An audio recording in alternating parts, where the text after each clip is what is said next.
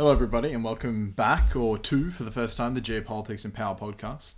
All these episodes on this feed I have selected from a list of podcasts that I produce for my main podcast, the Curious Worldview podcast, that touches upon the themes of geopolitics and power. So check it out if you guys are interested in some of the interviews I've got over there. It's the likes of Stephen Hicks on Nietzsche, a deep dive on the semiconductor industry, some fascinating stories from adventurous guests, and really so forth.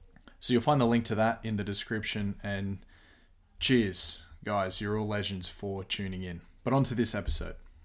This episode is a conversation I recorded with a man who wears many fascinating hats, but the subject of this chat was his book, This Is Not Propaganda, an author by the name of Peter Pomerantsev. Included in his repertoire of authorship, he wrote a book that traveled him through some unbelievable stories of Russia titled Nothing is True and Everything is Possible. And as well, in addition, he then published what is the subject of this podcast, his latest book, which traveled him across the world, investigating the consequences of misinformation and propaganda in several different developing nations. This is not propaganda. And following up with what was another unbelievable title. Peter has such a knack for great book titles. Peter Pomerantsev is a British journalist, author, TV producer, and visiting fellow at the Institute of Global Affairs at the London School of Economics. And if that wasn't enough, he's also involved in a number of incredibly exciting ventures as well. And if you're keen on learning more about him, just follow the link that I've added in this description, and it'll take you to his personal pages and so forth. In this podcast with Peter, I wanted to better understand the world of narrative in politics, misinformation, and propaganda as he sees it through his worldview. Because he's tasted these dishes in so many different corners of the planet, and therefore has this incredibly interesting and well-rounded worldview when it comes to these topics.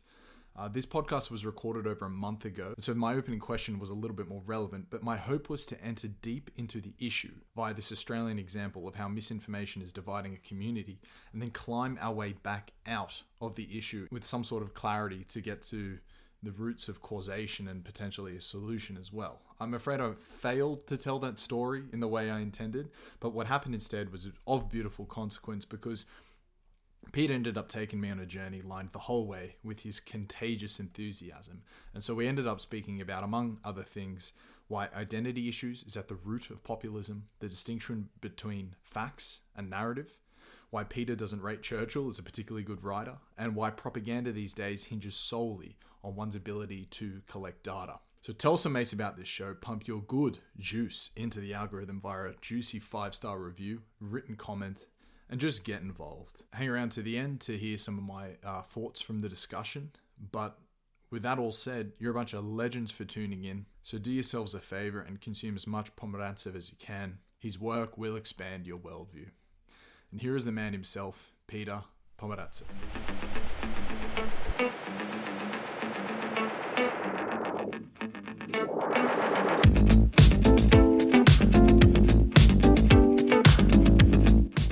Dobro Pashelevet, Mr. Peter. Thank you for joining me, mate. That was awful. That was so bad. Don't do that again. Don't take one of the most beautiful languages in the world and do that to it again. That was, please, God. Oh, well, go on then. Give us a nice Russian welcome. Dobro Pashelevet, whatever. If you've got to roll your R's, go rrr. It's like my name. I don't mind if people mangle it. I'm fine to it. I'm used to it. But I mean, technically, it's Pomerantsev. I mean, I get all sorts. I get Pomer. I got Pom. My nickname at school was Peter Pull My Pants Off. I got Pom to Tear. So I'm used to it. I'm used to it being mangled. But it's all right. Thanks for trying. I didn't. I'm joking, of course. I think it's good that you've tried. Yeah, well, cheers. I mean, for full transparency, I think I've said spasiba and Nastrovia a million times, but that was the first attempt ever at welcome. Hold on, Nastrovia is not Nastrovia is not Russian. Nastrovia is Polish. Very what are they saying? Za zdrowie. Za wasze zdrowie. Ah, I mean, similar. It's Slavs. Za wasze zdrowie. But no. Why has no Russian ever called me out on it then? They would let me off. We're just so used to it. It's just like, yeah, okay, it's another one trying to do Russian. Yeah, exactly. Sort of roll your eyes. It's fine. Look. The full marks effort is important. Yeah, cheers, mate. Sorry. Well, yes.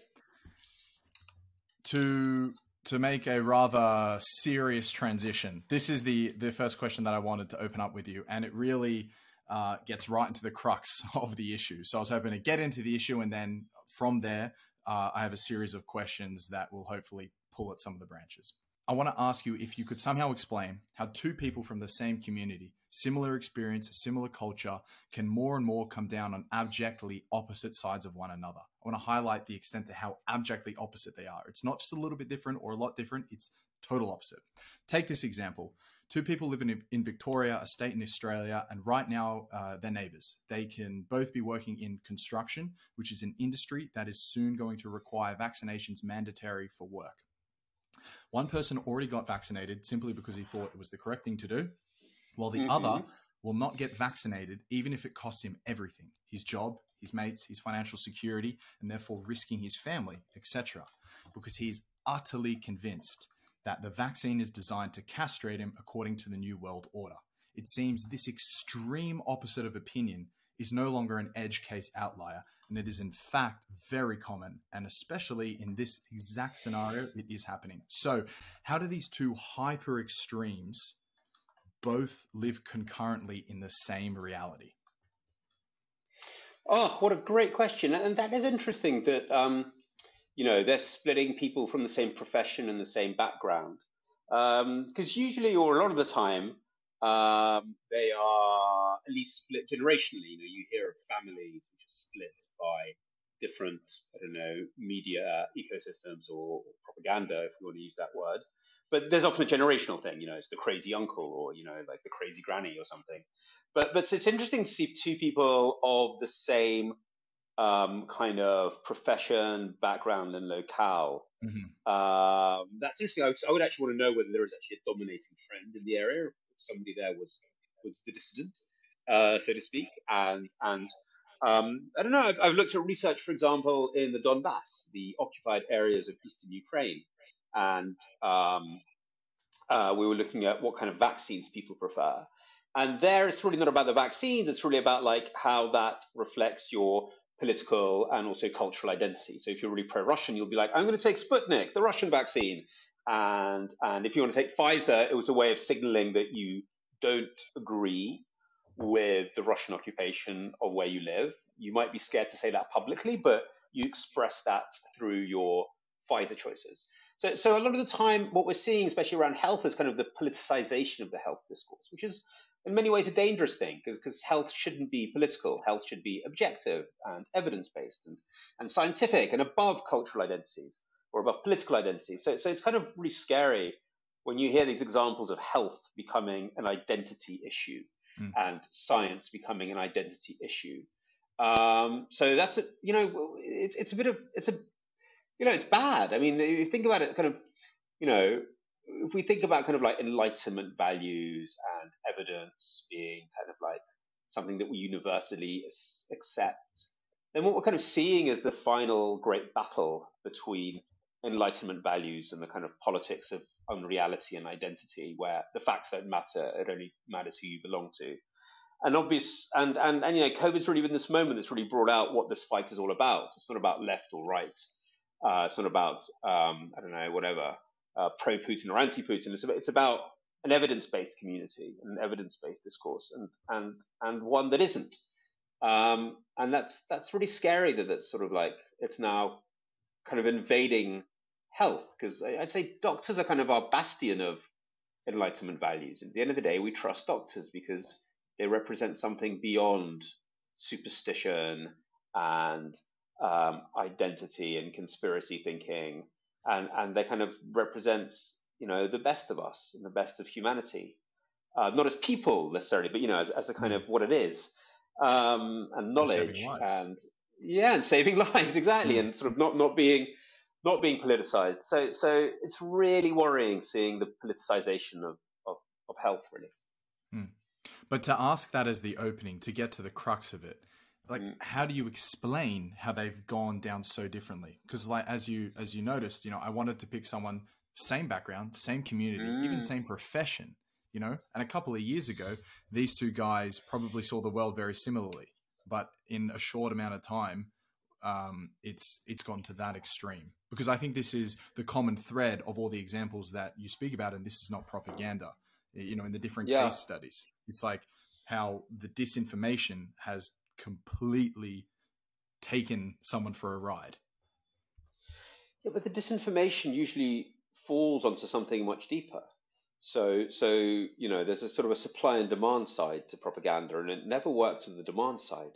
I mean, going back to all my favorite theoreticians of propaganda, they see it as a kind of a demand that's originally created out of a technological society. People feel very atomized. They don't feel they belong in sort of big cities in the early 20th century, and propaganda is a thing that gives them a sense of community, which is then abused and used and manipulated. But there's always a demand. So I don't think disinformation can just come and bamboozle. Whenever I've talked to people, and really what my second book, This Is Not Propaganda, is about how it works on very, very deep cultural crises, ideological crises, and so on.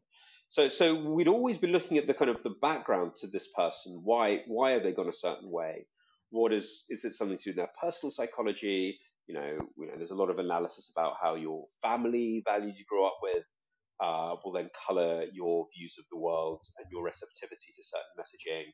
Or we'd look at the culture that you're living in, whether it's gone through various traumas that make it very vulnerable to propaganda. That's why I say that your case study of two people like living next to each other is very interesting. I'm not saying it doesn't happen; it happens all the time. I know in my own family, one sibling goes one way and another sibling goes another way. But then you start digging in, and you do see that there is like a long path that people went through to do that, and actually goes very, very deep. And often, you go back into their childhoods or into previous political experiences. I mean, in America, the people that I've met who are vaccine skeptic they didn't just become vaccine skeptic, they were climate skeptic before that. They were skeptical about Obama's, they were skeptical about whether Obama was born in America. They were, it's a long tradition of being skeptical, which has taken them to this place. It didn't just happen overnight. Are you prepared to open up on the case study of your own siblings, or is it too personal for a public platform? Oh, I'm an only child. I was just talking about sort of people that I've met and stuff. Oh, okay. Did they fall on Brexit lines or something like that? Well, we've seen it a little bit on Brexit lines, but not very much, to be honest. No, this is more to do with sort of Trumpy stuff in the US. Okay. One very pro, one very anti. But then you go back to the sort of the past, and you see how that's been formed. It's not just the disinformation came. There's a whole set of personal experiences that form this and helped inform it. So be wary of propaganda. Just historically, propaganda works when it takes something that's there and then exploits it very, very cynically for very cynical ends and makes it much worse. And often the crisis that it's parasiting on was itself caused by propaganda. So it's a chicken and egg kind of situation. But you can't just appear with the magic dust of disinformation and do something. All propaganda starts with audience analysis. The best propaganda is really a race about who has the best audience analysis. That's what it is. It's not the best, magic meme. It's who has the best audience analysis, who understands the audiences best. That's why it's, there's so much social psychology that goes into it, so much behavioral psychology that goes into it. It really is a race. Who understands audiences best and who can then either exploit that or do something good with it. I'm afraid this is going to derail me, but I want to touch on that last part. No, sorry, what should I have said? Tell me what I should have said. No. Just not that I had an answer expected, but more that I wanted to follow up with identity. But just to touch on the audience analysis, yeah. I mean, that's more than polling, right? This is now sort of the work of data farming, seeing how people interact with their various social medias to truly get as close to a psychological profile as you can of a user. Is that the real audience analysis? And that's why the value of data is so expensive? Yeah. So the psychological profiling based purely on your likes and shares is a bit of a hazy science. So that's certainly someone like Cambridge Analytica, who are a group that worked with Trump and were adjacent to the Brexit campaign. They weren't part of it, but they were kind of adjacent to it. Certainly, that's the claim they made. People who do this what's called psychographic mapping seriously say that's nonsense. Say for psychographic mapping, you not only do you need polling, you need much more than that. You need kind of in-depth anthropological analysis. So there's a lot of conflict about whether you can really do psychological profiling based on your likes and shares. What you can do, though, clearly on likes and shares, is just do loads of testing, non-stop testing. What works? This stuff, You can do a lot of other types of segmentation. You can understand a lot about people's various types of their behaviors. So there's a hell of a lot you can do. Also, you can find out their little secrets. So one of the most disturbing things I've seen recently was a film by Charles Creel called People You May Know, which was about how kind of wellness apps and data from churches, from religious institutions, which is all about people unburdening their traumas, their mental illnesses, addictions, onto an app that was then meant to help you. How that was then sold to political strategists. Actually set up by political strategists who kind of manipulated the churches into doing all this data farming, and then used that data to then pass to the RNC. Yeah, so they know, like, if you've lost a relative, if you've got a problem with alcoholism, and they can then target messages based around, really specific vulnerabilities that you have. So yeah, without a doubt, it's all knowledge. Obviously online opens up just whole new vistas of stuff, but what it also opens up is the possibility to just, what's known as A/B tests. So it's sometimes I don't think they know why something works. They just found it stuck. So there's a bit of that. There's a lot of hit and miss stuff going on. Like it might just be survivorship bias. They A/B test a million things, something sticks. They have absolutely no idea why it's stuck, but if they reproduce it, it gives them the results they were looking for. I'm sure they have a hypothesis, but yeah, I think that's one of the biggest things that it does, is that it lets you just test so much. If identity is at the root of all of this, as you've suggested a bit, what do you make of this? You reflect quite a lot in This Is Not Propaganda about how, as a Ukrainian who felt British, was always asked what it was like to be Russian as you grew up in England. So your identity as being a little bit different was always described to you in a language that suggested it was your defining characteristic. This even continued where at the conclusion of the book, people are speaking to you similarly along the lines of political Brexit context. So is there any escaping these fundamental identities? No matter how good at English you were, how in tune with football and the local culture you became, you were still the Russian, even though you were actually Ukrainian. How central to the power of disinformation, social media bots, news bias, and the rest is formed by this group identity that you just might not be able to slip? Yeah, I think it's absolutely key. It's all about that, especially today where, if we go back into the history of propaganda, it was always about forming identities, exploiting identities and forming identities. And the propagandist is at its strongest when old identities, class identities, work identities collapse for various reasons. And people are in flux or in need of a new identity to cleave to. So that's, by the way, the sort of main account of what happened in Germany in the 20s and 30s. That's Hannah Arendt's sort of like main theory in Origin of Totalitarianism, that Germany goes through this period of flux, which is like the creative bit of that is the cabaret, which is this kind of like big kind of experiment of everything that you could be. So there's a freedom that comes with that. But as the old kind of ways of life, the old economies, the old sociological categories collapsed, there was this chaos, and the Nazis could step in and try to create a supra-Nazi identity. But we see a sort of a reflection of that today. It's very interesting talking to pollsters in different countries, but especially in Britain, saying how it used to be easy for them to define the nation. People were defined by their class, or a bit later they were defined by their their consumer choices, and now you just can't tell. Those things have kind of become somewhat untethered compared to before. The old markers of who you were have become very unstable. And in this kind of goo, what every political movement tries to do is form a group identity for the period of a vote. It's very transactional. Always trying to form a new us and a new them. And that's kind of the essence of what the propagandist does, try to create new short-term political identities. I saw it happen in Russia in the 1990s and 2000s, again, a country in huge flux after the collapse of the Soviet Union, where propagandists openly said our job is to create a new idea of the masses, the majority, the Russian people, and therefore the enemies of the people. So this identity formation is usually aggressive. It's usually exclusionary. There's like an in-group and an out-group that you define society through. So yeah, for somebody like me who exists in nuances, who's kind of Russian and yet English and yet Ukrainian, suddenly finding myself in an England that you had to be either Remain or Brexit, was kind of weird.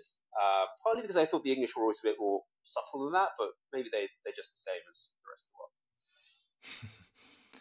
I don't know where I get the idea that the English were subtle from. It's self-promotion. James Bond movies, I suppose. I'd like to hear more about the Hannah Arendt anecdote that you just briefly mentioned. If you could open up on that a little bit more. I'm totally unfamiliar with it, and it sounded very interesting as like an identity explanation for, I suppose, the rise of Nazism. Is that what she's suggesting? Yeah, she's explaining the sociological context. So basically, she's saying that's what happened in Germany, kind of post First World War in the 20s. There's this huge, collapse of the empire and the start of the Weimar Republic, but also the collapse of old social roles, different classes. It was a shift from one economy to another type of economy. All these different changes in society, and as people kind of lose their old stability about who they are, they're in flux, and that's the moment when they become from kind of a differentiated, they become sort of vulnerable to being kind of turned into the mass. So the idea of Nazi propaganda was to turn people into a mass. Hitler's main thing is that there are no distinctions between Germans. We are one Volksgemeinschaft. Yeah, there is no differences between us anymore. We are just one big folk. And really sort of the strength and weakness of Nazi propaganda was to the extent that they could really make that work. To the extent was that strong, or to what extent were there kind of countercurrents pulling it apart? If Nazism came out of this, just for all of Germany, this lack of cultural identity because of how they were treated after the conclusion of World War One, can you see any equivalence in the modern day as you cast your lens out to different countries of the world? I'm not necessarily at all suggesting that it would rise into something equivalent to Nazis, but at least a country that is losing, a populace of a country who are totally losing touch with what it is to be of that country. Is there any examples? I'm not sure. I'm just curious. I think it's everywhere. I think that's just exactly the phase we're going through everywhere. But first, just to be clear, Arendt isn't saying it's because how they were treated after the First World War. It's just because of the changes in society. She talks about the Soviet Union being the same. So she's not saying that it's because they were victims in any way. It's just they couldn't deal with these changes. Or that's the ground on which the Nazis worked. We're all going. I think everyone's going through that at the moment due to technological change.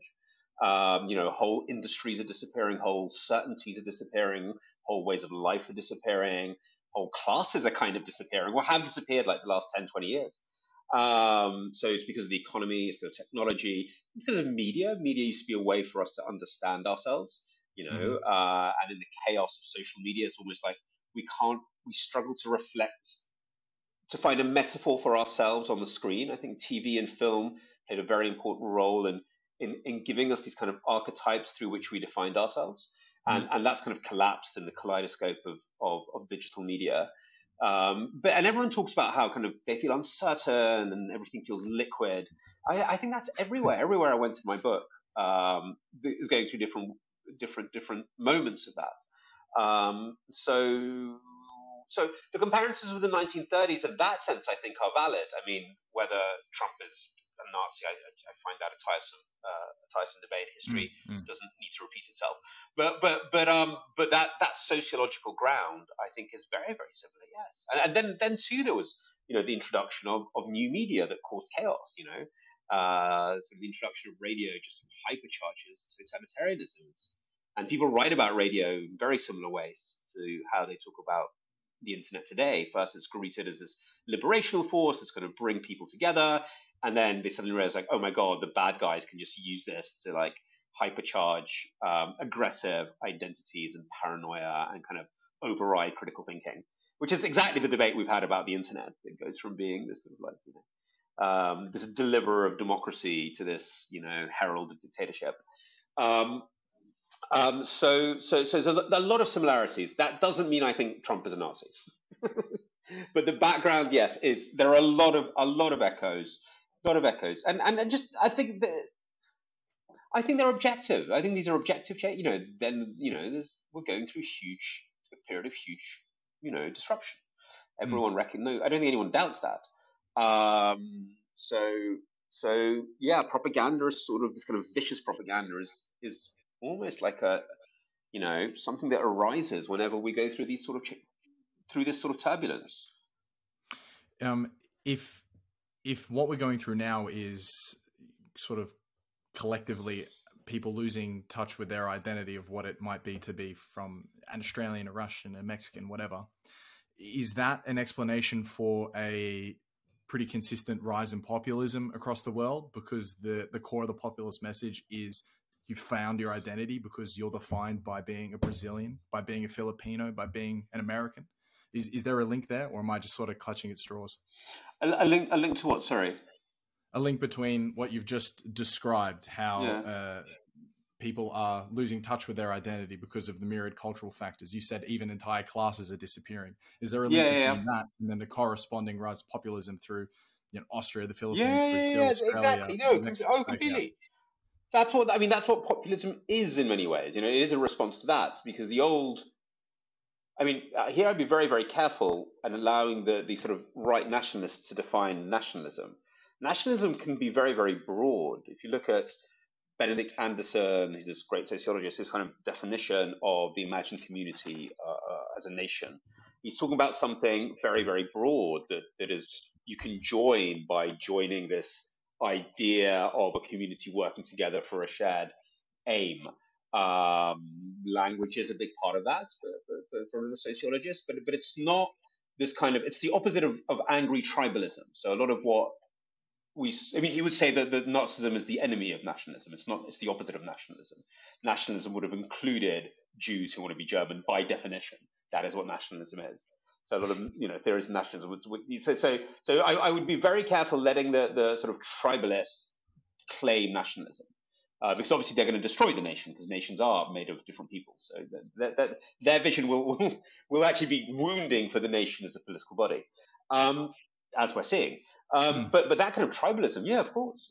So in the panic, in the flux, you cling and you're encouraged to cling to an idea of the people, which again is defined through an opposite, through the non-people, the enemies, and thus in America you have a discourse where one half of the country sees the other half of the country as somehow against America and destroying America, which is ridiculous. They always think half the country is destroying America. It's absurd. But that's what it's become. So definitely, well, what's interesting at the moment is how lightweight and viscous, not viscous, liquid this kind of populism seems to be. It sort of comes together for an election, then breaks apart again, and recoagulates. And that's, I think, a big difference in the 20th century, where it seemed much more kind of solid. While now it's sort of like, I don't know how permanent it is. Look at something like Five-Star Movement in Italy that kind of came together and then sort of fell apart again. I don't know to what extent these, I think we're going to see non-stop new populist movements. I don't think it's going to be like one and just sort of sticking there. I think they're going to be constantly kind of morphing and transforming and reinventing themselves and then collapsing and then gathering up again. There's something about our age which is very fast to gather and fast to fall apart. From your understanding of history, is what you just explained, how using the Five-Star Movement as an example, is populism today just far more reliant on that crucial leader? If populism, by definition, needs to have a strong central leader, or if that might just be a phenomenon of now. Does that question make sense? It sounds a bit rumbly. Yeah. I think definitely in the classic interpretation, it definitely does need a leader, and the leader plays the following role.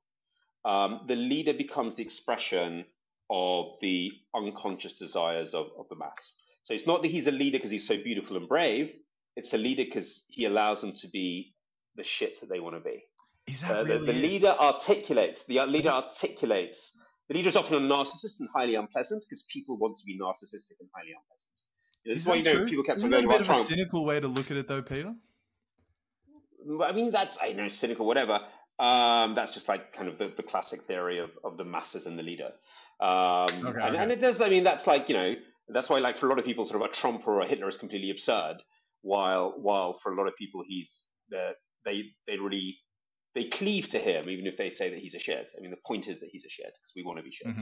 Mm-hmm. That's kind of like the difference between a leader in a mass movement rather than Yeah. a leader in a monarchy. But the monarch is meant to be the sort of like ideal that we aspire to, and all those sort of things. That's the theory. I mean, that's the kind of the Freudian theory as well, that he's the expressor of it. But looking at a lot of times at something like, I mean, Trump is a very good example, yeah, where he's behaving horribly, and that's the point. He allows us to be the horrible thing that we want to be. And it's very in Russia. I remember when there was a switch in Russia to much more aggressive propaganda around the time of the invasion of Ukraine, like 2014.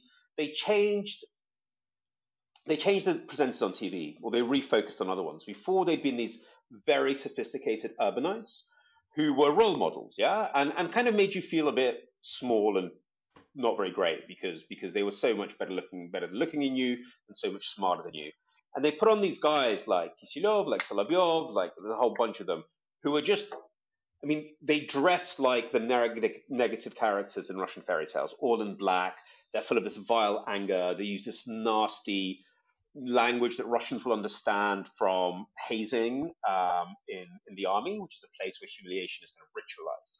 So they're using like the language of nastiness, and they're legitimizing it. They're saying it's okay to be that. All the anger and nastiness and sadism that you feel, we're legitimizing that. So legitimizing the worst in us is one way of interpreting the appeal of specifically this kind of like, the relationship of what we might call populism, but this kind of the masses and the leader. Anyway, that's the theory of why they're tied to each other and why that bond is so hard to break. Let's look at one of the tools of the populist leader, and also correct me if it's not exclusive to a populist leader, but it's the way they distinguish between truth and facts. And you give some examples from the book about Putin on Russian troops in Crimea, just saying they're not there when people know they're there. And then obviously there's many Trump examples, Bolsonaro examples, and so forth. So could you distinguish between how the populist leader uses a tool to distinguish between truth and then facts? Truth and facts. Okay, that's very interesting. That's a great question. I mean, there's so many things involved. I mean, my sense is that this is something that's really kind of to do with our moment rather than the 1930s. Is that people really don't like facts at the moment because facts basically don't tell us anything nice. They tell a lot of people that our lives are getting worse, our children will be poorer than us, climate's about to destroy the planet. Facts are just not very pleasant at the moment. We're not on an up and up. And the idea that a factual politics could deliver a happier future, which I think was the great debate of the Cold War, like communism will deliver a better future through its rational arguments, which were meant to be very scientific, we recall, or democratic capitalism with its technocrats and its market economists will be able to do it, as both of those kind of systems have betrayed a lot of people. Not everyone. If you're an urban dweller in Stockholm, probably not, but a lot of people feel that they don't deliver. Then the whole kind of architecture of factual language becomes your enemy. And actually, facts are often unpleasant. I mean, at the end of the day, facts tell you you're going to die. So facts are not very nice. And when facts stop delivering, then I think you get the sort of appeal of these kind of leaders who, like Bolsonaro or others that we could name, who basically say, fuck the facts, and put a middle finger up to glum reality. And that's their appeal. I mean, the philosopher Michael Lynch says what they do is not quite lying, because lying is trying to con you, yeah? They make in the classic sense of lying, lying kind of recognizes the power of truth, and tries to disguise it. Here they're doing something else. He defines it as bald-faced lying which is obviously a lie. It's not an assertion. Yeah, he gives the example of somebody, you're standing at a bus station with someone and it's raining, and the other person says, and you say, oh, it's very wet, and they say, no, it's not raining. Yeah. And obviously it is, and so this is not a lie in the classic sense. It's like when Trump says there were more people at my event, and you're like, no, there wasn't. And you go, no, there was, and he was famous for these statements, and he's doing several things there. One, I think, is just saying fuck the facts, which I think gives a sort of almost a release, a sort of punk rock like middle finger to glum reality. I think there's something like an energy to that. Mhm. Also, it's an expression of power, obviously. Like, I am so powerful, I will deny the facts and your rights to have a hold over me. But also, I'm doing it to the people that you hate. I am saying I am powerful to the people that you hate, the elites, the urbanites, the whatever, the people that you feel are doing better than you. And so it's all those combination of things. So I think it's about that. It's about all those. We're in this bald-faced lying space. I wonder whether that's actually quite unique to our age, or relatively unique to our age. And maybe that's what makes our age a little bit different. Because there was definitely a normative aspect to communism. They would make you believe absurd things, but you were meant to actually pretend you believed them.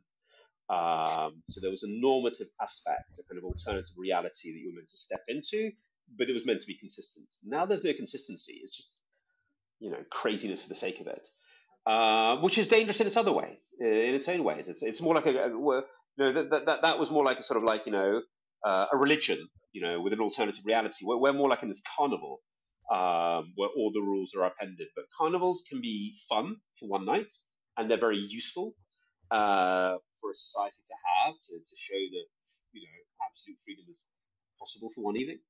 But they also create this space where there's no law and no morals. And when the powerful are organizing a carnival all the time, they create this space where any kind of moral laws or normative judgments or evidence are suspended.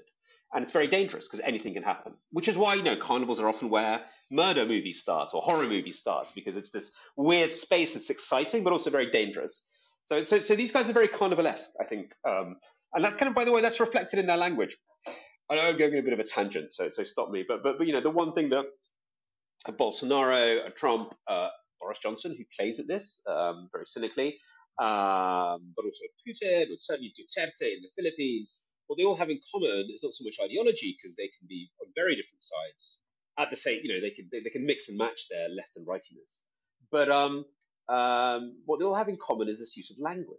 They all love using language from scatological language about private parts, about genitalia. I mean, Duterte would make Trump blush, but Trump is famous for breaking a lot of taboos, and Putin completely broke the taboos of Russian political language, starting to talk about human private parts and various dirty jokes on camera. He was really quite revolutionary in his use of political speech in Russia.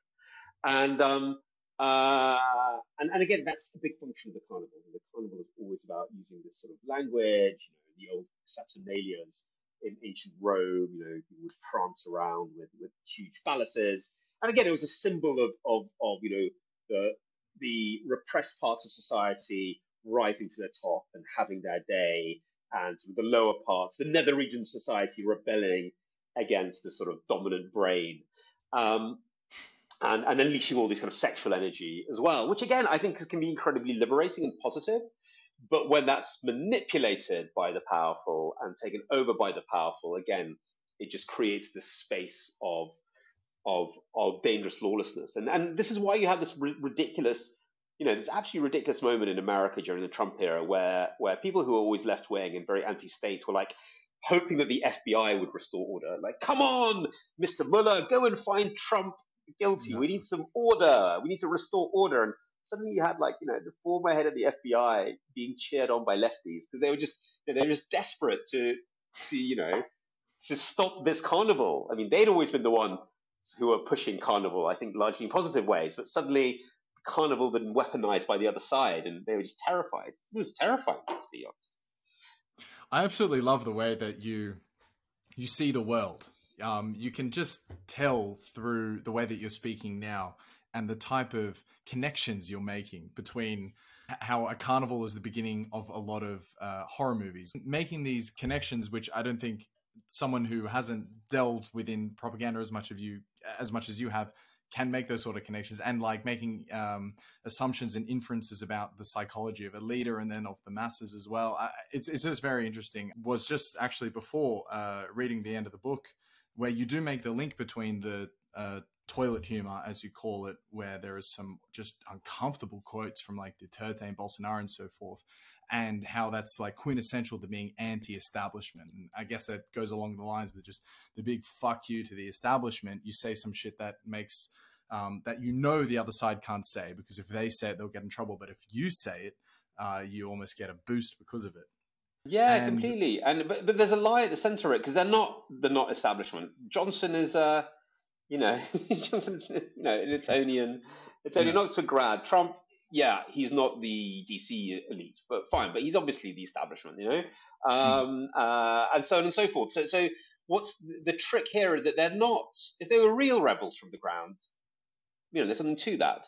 But these are elites dressing up as the victims playing the elites. It's like a double disguise, hmm and that's the problem. They're elites who are pretending they're not elites, and completely exploiting those feelings. totally. I wonder why people can't see that they're elites, because if you take Boris Johnson as a very classic example, I mean, he's as an elite a person as it gets in the United Kingdom. Yet somehow he can still ride the anti-establishment wave. Like, why can't people just see through that and not be charmed by the toilet humor and the middle finger to the establishment? I think that, we'd have to ask them, but whenever I do ask people, it's because the language they use is that, I think it does come back to, there's something of that, something of Freud's theory to that, that it's not that they like these people, it's that these people are allowing them to be and feel and articulate the things that they've felt. Yeah. Right, So right. it's not about liking them as separate characters. These people, the leaders are not, they're not something to look up to or respect. The leaders are just, they're vehicles for there's something almost like shamanic, in the way that they get to express the stuff that others want to express, and that's the bond, and that's a very deep bond. So you can even say, I've heard people say this a million times: Trump is awful, he's horrible. I hate it when he's on TV. I can't, I've got to take my kids out of the room. He's such an embarrassment. La la la. Hmm. But then, like, but the way he gave it to those liberals, it's amazing. So that's what it says. So I think there is something to this theory. This is not a rational thing. Mm-hmm. You can completely have those rational thoughts and see that he's a charlatan, and he's all those things, but he's just like, he's just allowing you to hate the way you've always wanted to hate. Sure, sure. That you can still viscerally identify with him, no matter how objectively you can see what So, he so is. Freud uses this word identification, which isn't quite the same as identify. Identification is it's much deeper. It's really like the sort of, psychological meld that's happening. But yes, again, look, I don't know how seriously we want to take Freud. He was another sort of charlatan, but it's not just him. A lot of people who try to describe this relationship have kind of come to the same Mhm. sort of conclusions. Um, you don't need a sort of an Oedipal theory to sort of Mhm. to see this connection. I just want to add one thing to what you said as well, that it's craziness for no reason. Craziness for no reason might be extremely fun, like Mm-hmm. the Joker, the Loki, the trickster character. It's a Yeah, source of pure thrill. However, you can't yeah. cap the downside to craziness for no reason, whereas you can cap the downside to craziness for a certain reason. And if you can't cap the downside to something, you're exposing yourself to potential ruin, to potential completely ending. Yeah, that was my kind of. I remember speculating when Brexit and Trump were happening, where this is like a moment. We need, or society, or a lot of people in society need this moment of carnival release, for many reasons, and then it'll calm down again. And in a way, I think. Maybe that explains the liquidity of the populism. Well, yeah. Well, also, but I think COVID was that moment. COVID was like, okay, great, you've had your fun. Here's reality. Can you deal with it now? And I think largely, that has been the case. It really got to the Bolsonaros. Duterte actually had weirdly quite a good COVID, but he has to be not Duterte for a bit. But Putin's had a terrible one. So largely, and Trump lost at the end. I think probably lost the election because he mishandled it. So it's all right to do all this craziness and stick a middle finger up to reality, but then reality has a way of biting back. And what's really scary now, though, of course, is in America. I mean, a huge amount of the country has made COVID an identity issue, and actually, I'd say both sides of the country are doing it in a way, but the one side is doing it in a way that's really self-destructive, and it's kind of weird. I mean, like you think that fun and games, but the great paradox is that death is the one big reality. Everything might be relative apart from death, well, and taxes, obviously, but especially in Sweden. So death, I thought, would be the kind of the sobering thing. I think it was in Britain, by the way. I think COVID saw Brexit remain, divisions weaken a lot. Maybe they'll return, but I think they weakened a lot. We came together around a central trauma and a central enemy and a common enemy, which is the pandemic and the common set of heroes, the NHS. And I think that happened in most of European countries. I mean, I know we hear a lot about the anti-vaxxers, but frankly, they're quite a small group, much smaller than the Brexit vote or the Remain vote. We're talking about a much more concentrated set of denialists.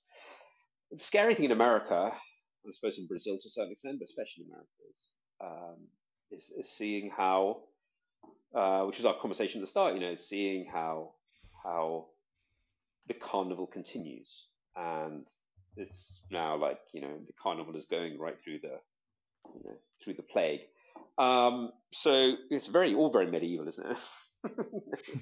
When the battle of the carnival and the plague, and we'll see how it plays out. But I'm deeply worried now because I really thought that people would focus much more in the face of such an imminent and danger, really.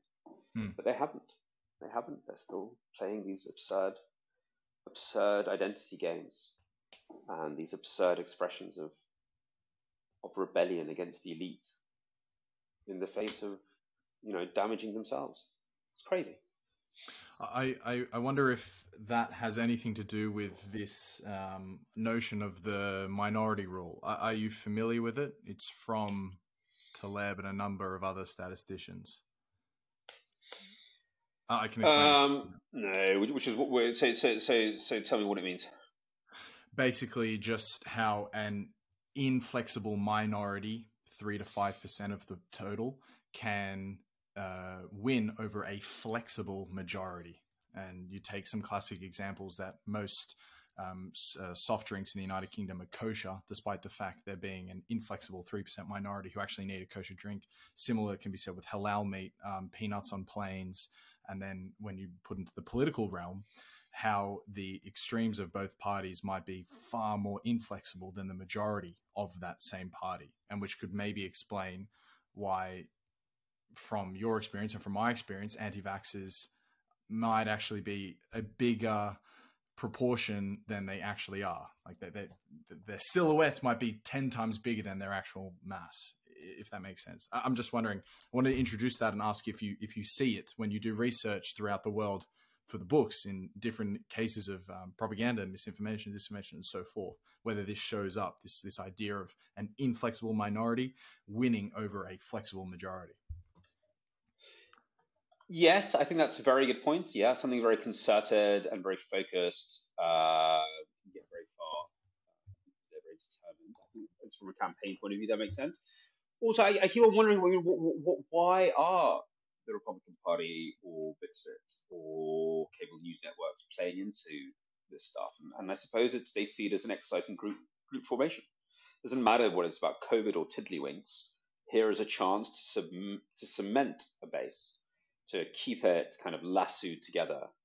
And so you encourage it. So I think it's both ways. It's both a minority, but I think also from the other side, from the side of the propagandists, it's like, okay, if our job is group formation, we really don't care what the group formation is around.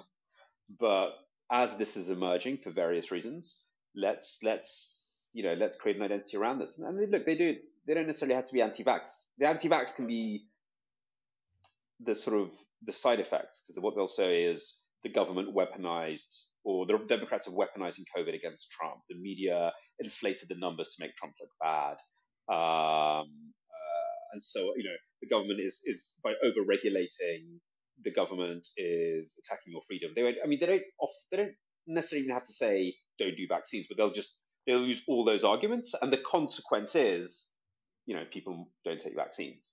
So it's almost they don't care about the vaccine bit. They just see an opportunity to solidify a group and to keep them close to them. And that can be the advantage they see, and the deaths are just an unfortunate side effect. I guess I don't know if anybody thinks that quite that cynically, but that's what it does look like from the side. I want to return to the book, Peter, and I thought this was an exceptionally thought-provoking part of it, and it was the sequence with Sean Hannity making a lot of noise about how he is open about having a political leaning, while his counterparts at CNN are not, and this is the reason that he is trustworthy.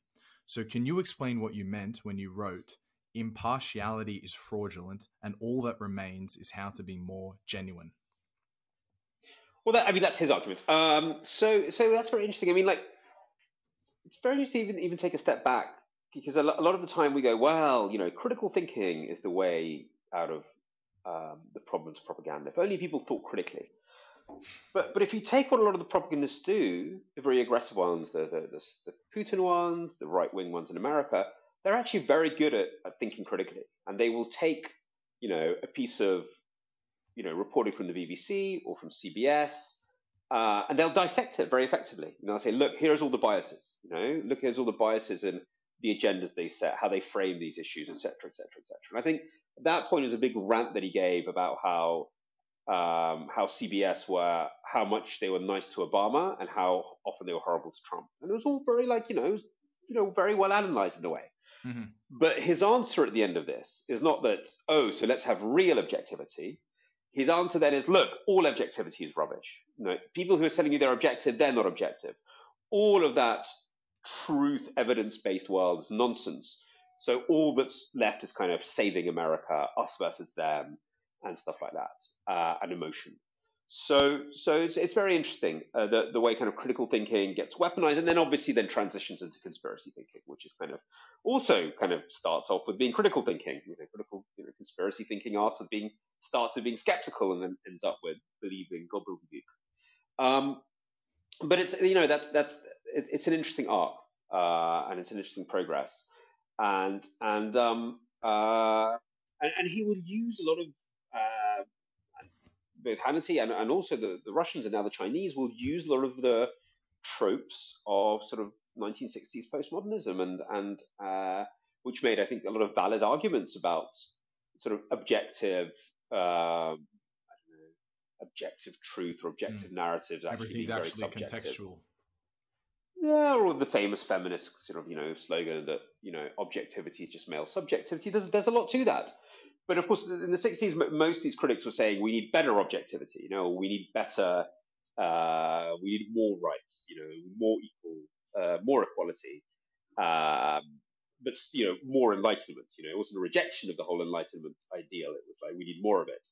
While Hannity's saying no, the whole rational discourse needs to be put in the bin, and what we need is just this sort of space of it's a very apocalyptical space actually that he inhabits. It's like America is dying. It's either a case of saving it or not saving it. And that's sort of language that gets people out to vote. And both sides use it a lot in America, to be honest. But so it's very interesting. And I suppose the problem with it, apart from it, I think it's in very bad faith, is that it really gets to vulnerability of democracy. Because democracy is quite good actually at pushing back against authoritarianism and totalitarianism, where we have quite strong social muscles for that. However, we're very vulnerable to narratives that say, but we're just being more democratic. There's lots of truths, there's multiple versions. Why can't you compare a conspiracy theory to a scientific theory? Isn't that democracy? Isn't that freedom? Yeah. It's the inbuilt vulnerability of pluralism, is that it can pluralize to the point of absurdity. and that's what they're taking advantage of. And they're using the language of liberalism in many ways, certainly often literally the language of progressivism, to destroy it. And it's hard to find an answer to it because, you know, because the answers then become quite authoritarian. Like, we've got to censor them. And they're like, well, that's authoritarianism. And then we're just, you know, in the situation we are now in so many of our debates. It sounds like by Hannity making the claim that there actually is no such thing as objectivity, everyone's got a side, it reinforces the binary lines and the binary language that gets to the point where you have, take the United States as the example, half the country thinking the other half is just stupid, wrong, impossible. How do they get to that situation? You can think of all of it as, you know, small dominoes that contribute to that. Completely. And the question for me is now, I think everyone now recognizes the situation. I mean, it's just so we're also aware of it now. The question is what happens next. And whenever I ask Americans, well, are you, you know, I hear the complaints from both sides. What's, you know, what's going on about the other side and how they're all poisoning the country? And I'm like, hey, are you guys ever going to be able to live together? And I get a lot of silence. I don't get nobody wants to say no, we won't be able to, but nobody can say yes. And yeah, I mean, this is not I really thought it would I mean, maybe I was naive. I really thought it would calm down because of COVID. I thought COVID would be the unifying thing for America, but I was wrong. I think it has been for a lot of other countries. Yeah, but there were just so many new narrative arcs that came out of COVID, right? It maybe it wasn't as deathly and dangerous as it needed to be to join everyone together, but then maybe the other side of the coin is if it was more deathly and dangerous, it might have even driven those narrative arcs even further. Because I mean, if I'm thinking about COVID, one of the central conspiratorial, or at least, you know, big questions that come out of it is, was it engineered? You know, was this purposeful? What's China's hand in all of this? You know, and if it was more dangerous, I think those same arguments would be said with a lot more bravado, like it would, right? So I don't know if that helps with what you're thinking, but yeah, I think yeah, but you can have those things about China and still sort of all agree that we've got to sort of like listen to our doctors and take medicine. So you know, you can have the various origin stories, and I don't see why that would necessarily enhance polarization inside the country.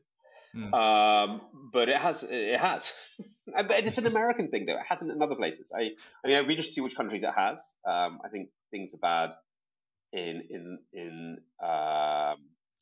think things are bad in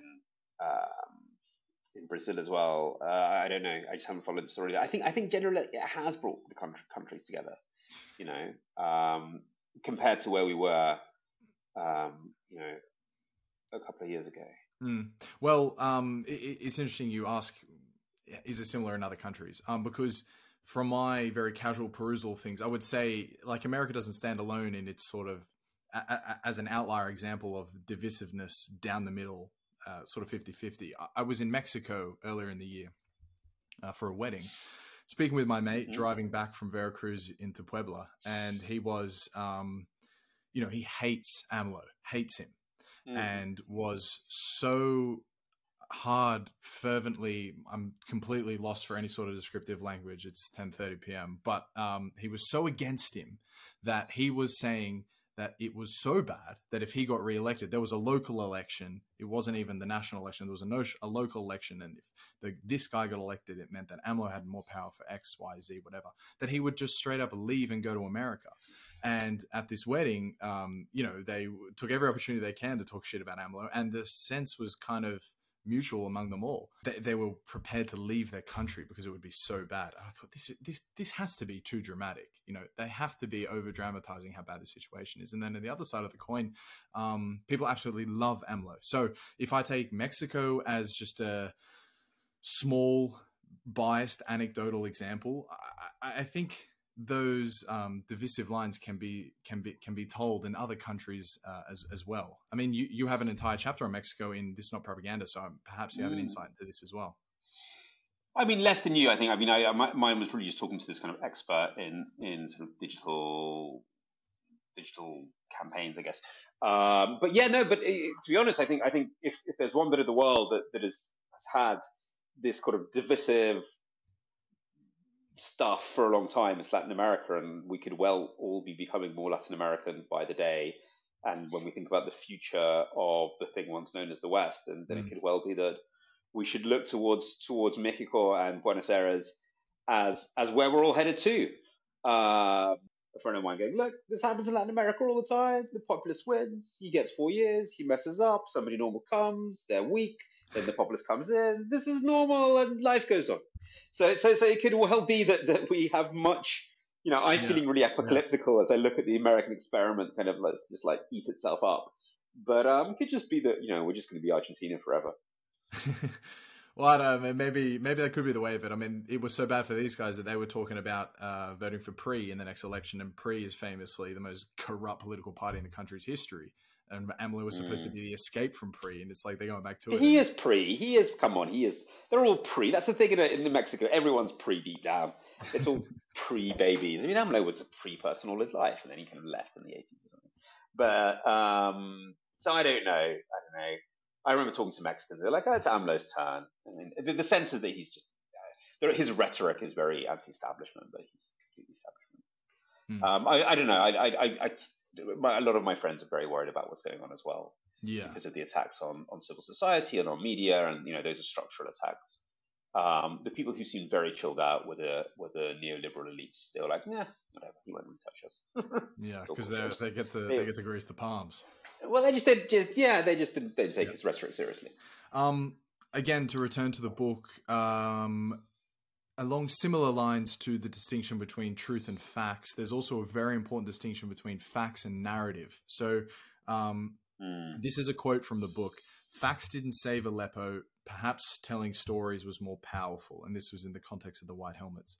The notion that narrative is everything is a recurring message through the book. The story of these White Helmets saving people mattered more than a fact or statistic which actually held more weight. And it reminded me of the infamous Stalin quote that one death is a tragedy and a million is a statistic.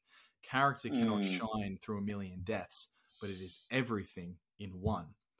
Whereas emotion doesn't carry as much through the report of a bombing, a video of someone volunteering and saving a life out of the rubble is everything. So this is at the core of the effect of propaganda. At the end of the day, the right facts might not win. It will in fact be the best story. And I wanted to ask you, is there any escaping that reality? So it's funny, I'm actually just writing about this now. So, but it didn't work in Aleppo. That's the thing. They did have the facts, and then they did tell the stories, and no one cared. Or they cared for 2 seconds. But I do think it is about lack of story. I think, look, the gassing of a child in Aleppo by through chlorine bombs or other illegal chemical weapons, or what's happening now in Belarus, or in Burma, or in Sri Lanka, or in Yemen. We have more information and also more stories than ever before about crimes against humanity, much more than in the 20th century. What's lacking for those stories to have meaning, though, those small stories, they need to be part of a bigger story. And that's what's disappeared. I think that's why we're having so much trouble having sustained attention, let alone action. And I think in the 20th century and the early 21st, they were part of a bigger story, which was the struggle of democracy against dictatorship, battle for the soul of history, all these things. So in the Cold War, like the story of one dissident in the Soviet Union could have meaning, because it was part of a larger story. And that larger story has disappeared. That sense that we're in this kind of big battle that we're all part of, and that gives meaning to us in democracies, and gives meaning to democratic activists. There's not just a sporadic battle somewhere that is part of the waves of democratization, which scientists would speak of. So this whole sense that we're all part of a bigger historical process, which has meaning, which gives us meaning, which gives us self-worth, which has institutions, that has completely collapsed. And that does so. It doesn't matter how many little stories you throw at it; they will never be remembered. It's very funny. We talk about memory. Memory is for something to have memory, and we know that from if you try to do memory games, you turn it into a story in your head. Mm-hmm. Mm-hmm. That's the way you memorize Yeah, very we very remember long narrative. number sequences. Yeah, that's what any memory kind of exercise person will tell you. That turn it into a story, and we can't remember these things. It's incredible. These things are happening. Crimes against humanity are happening all the time, in front of our eyes, live streamed half the fucking time. Right. And people, of course, are shocked No, when they see never. the images. They say, this is dreadful, it's horrible. It's not as if we're heartless, but they don't become this big story. And that's what's gone. And I don't know if that's coming back. So look, no, my friends in Syria I mean, they're amazing. And look, there are small victories you can win along the way, but overall it didn't. It was just this black hole. Syria was just this black hole, and with no redemption. We're now scrambling for redemption by trying to sue some torturers who ended up in Germany and take them to court to have some sort of justice. But in Aleppo, we're kind of all the stuff that was meant to be a crime was made normal, and it happened in front of our eyes in real time. There's something we didn't know, everyone knew. And it's happening now in Yemen, and it's happening now in Burma, and it's happening in Belarus in the middle of Europe, and everyone's like, whatever. And the whatever is because it's not part of a larger narrative. And I don't think it's coming back, by the way. I don't think there's any way back. I don't think there's any way back because of historical reasons, because of many big mistakes, and also because of the nature of media today. It means that I think that narrative happened when there was 10 books that we had to read, which were decided by 10 wise men, and you had to read Solzhenitsyn and the Diary of Anne Frank, and I don't know, William Baldwin and not William Baldwin, James Baldwin, and you had to read all these great writers who were, they were the canon about injustice and racism and totalitarianism and Primo Levi, and that's what informed your worldview. And we watched 5 TV channels which were endlessly telling the story. Telling the story of the battle of democracy against dictatorship. And that's all fallen apart. So there's nowhere even for that coherent narrative to be. And the real puzzle is, because we can't give up, the real puzzle is, how do you make it meaningful? How do you make what's happening all around us meaningful? And it's going to be really tough. I thought maybe some people thought that Biden would come in. Yeah. There's so much competition for your emotion now. I mean, there's so many stories that you can give your attention to. Otherwise, perhaps, there's that as well. The fact that there's 20 humanitarian disasters around, it's God damn it, I can't give attention to all of them, and so it sort of liquidates them all to just being, well, I can't do anything about it. But the way you organize that is by making it into a story. That's why we organize reality. Reality, this is not a new thing. I mean, Walter Lippmann is writing about this at the start of the 20th century. People cannot deal with reality; it's too chaotic. Yeah, and therefore people need newspapers, whatever, culture to give them a story. And that's not a bad thing, by the way. It could be that's how we make sense of reality. That's how we make ourselves into actors in it. And that, I don't think that's a good or bad thing. That's just a thing. But yes, we've had this kind of collapse around that, and part of that, a lot of that is a lot of that is the nature of the technology, as you say. But there's other things as well, which kind of my book is really about the other things that went wrong. And so the question sort of becomes, what is storytelling in this world? And how do you tell stories about this that have meaning, which feed into a larger way of making sense of the world and taking action in it? The one thing that, what these populists do that we talked about, or maybe calling them populists is the wrong word, but whatever, we'll use that shorthand, is they're very good at kind of making sense of the world. Trump's talent, and it is a talent of sorts, was to reduce the world to sort of a grotesque comic strip. I mean, even think about the language he used, Little Marco, Nasty Hillary. It's out of a cartoon. He reduces life to this cartoon. Yeah. And that's a gift. That's suddenly the world makes sense again. Yeah. And it's a very cruel sense, yeah, because he's obviously not doing humanitarian storytelling, but at least he explains it again, and it has a shape and a coherence, and you can fit stuff into it. And obviously, what we've completely failed in the storytellers of democracy after being the most powerful storytellers for a long time. Really like the story that it's history is the fight of, rights, human rights, and the little guy against oppression. I mean, that's a very powerful story, but we've kind of lost the ability to tell that, and lost our own faith in it. And maybe it became a myth, maybe it became a set of cliches, and we kind of have to start again. And that's pretty humbling. But yeah, what do you make of this? In line with the crux or the core of what you just said, that we don't have the bigger narrative for us to then map over the top of these smaller humanitarian disasters for us to care about them.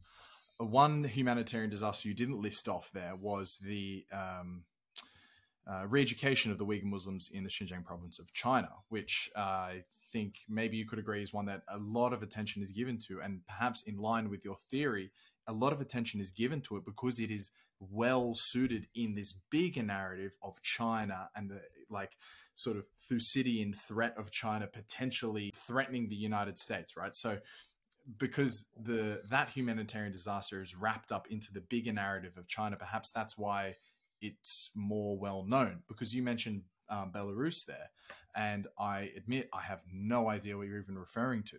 So that's terrible, right? It's in Europe. It's a couple thousand kilometers. Yeah, it's very near where you're sitting. If you're in Stockholm, it's down the road from where you are. So could you first comment on whether there's anything going on there with my theory of China that I just said, and also explain what is happening in Belarus, please? Sure. I mean, look, in China, I mean, that's the American, there's an attempt to do that. There's like an attempt to go, look what's going on, especially America. There's always been an ability for geopolitical powers to, highlight attention to some things over others in line with their interests. And obviously, as America and China lock their forelocks, they are going to be, America is very keen to highlight these things, but others have highlighted them as well. I mean, it's an abomination.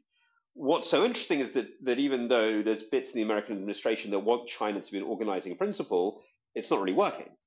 You have John Kerry going to China all the time saying we need to get China on board because climate is the organizing principle and we need to get China on board. Forget about this human rights nonsense. Climate is the big thing. We can't, let's talk about the breakdown of narrative. We can't agree what it is. Even the realists can't agree what it is, sure. Let alone the human rights people. So you've got an administration in America where different bits are doing different things. Jake Sullivan's doing one thing at the National Security Council. Kerry, the kind of climate envoy, who's very powerful, probably has much more of Biden's ear than anyone else. He's doing something else. There's another guy at the State Department who, the head of it basically, who thinks about just building alliances for the sake of alliances. Like, let's strengthen NATO, but nobody can understand why. It's almost like, let's do the motions without meaning. So you have complete confusion, and that's why they're struggling so much to articulate what they want. And then Biden comes out and says, oh, we think human rights is the most important thing. And just like, and the evidence being.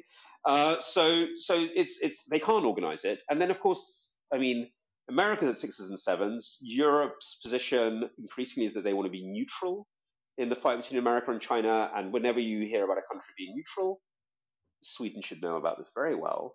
It's actually being amoral. Yeah, neutrality is usually the excuse for making money out of, in partnership with dictatorships, as Sweden did in World War II, and thus produces these great dark crime thrillers to kind of psychoanalyze itself afterwards. But you see what I mean with your worldview, the way that you're making these connections. I really love that. Well, yeah, maybe I'm just going too fast. But listen, so the horrific thing was Volkswagen, a car manufacturer created by the Nazis that made its first money from the slave labor of concentration camp inmates, which has a huge factory in the bit of China where today's slave labor camps are. Going, oh, well, we're basically saying it was bizarre. It's so bizarre. I actually reread their statement the other day. They said, we're really concerned about this because of our history. So they they take their history into account. And then they say, but we can't tell if there's any people from the slave labor camps working in our factories. So like the people are like, so they might be. They're like, they might be. We just don't know. So it's okay. We don't know. So it's okay. And of course, the brutal reality is that the Chinese said you have to have a factory here if you want to work here, because the aim, that could be an economic reason for that, but also the aim is, of course, always to break and make people complicit.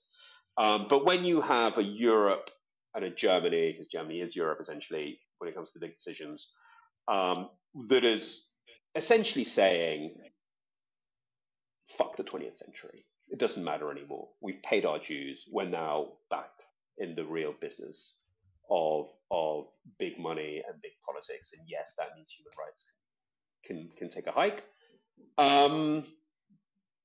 That means that the impetus and the energy and the moral magnets which the Second World War gave to the rest of the democratization narrative, it's always sort of founded in World War II. That's when, after which the UN Declarations of Human Rights are created.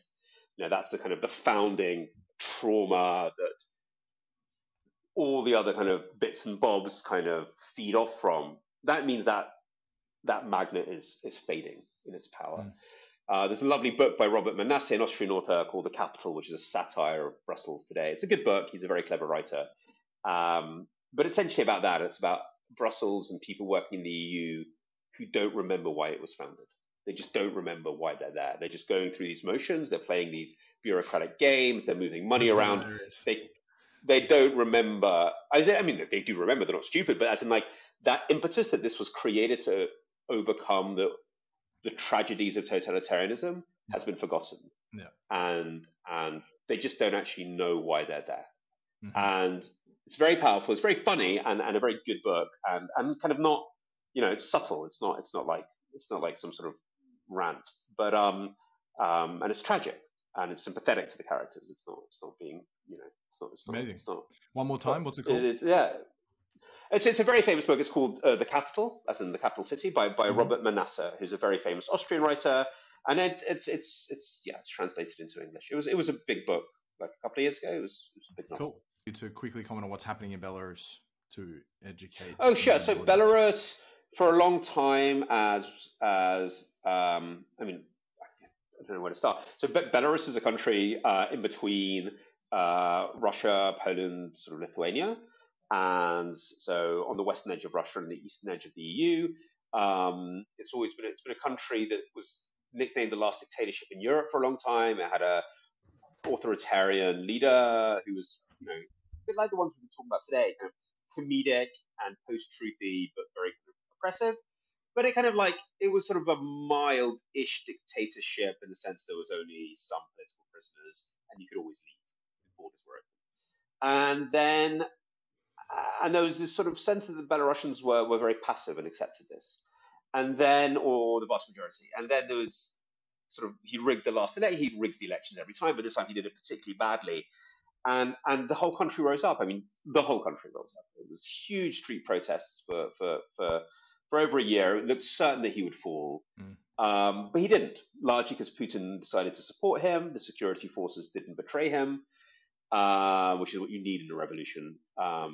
And instead, there's just been this huge wave of repressions with arrests every day, torture every day. I mean, it's gone from being kind of soft postmodern authoritarianism to being a dictatorship. And one of the most outrageous things that he did, which again I thought would have more resonance, a Ryanair, so a commercial flight, was flying over Belarusian airspace, and he set up one of his fighter jets, a MiG, and ordered the plane to come down.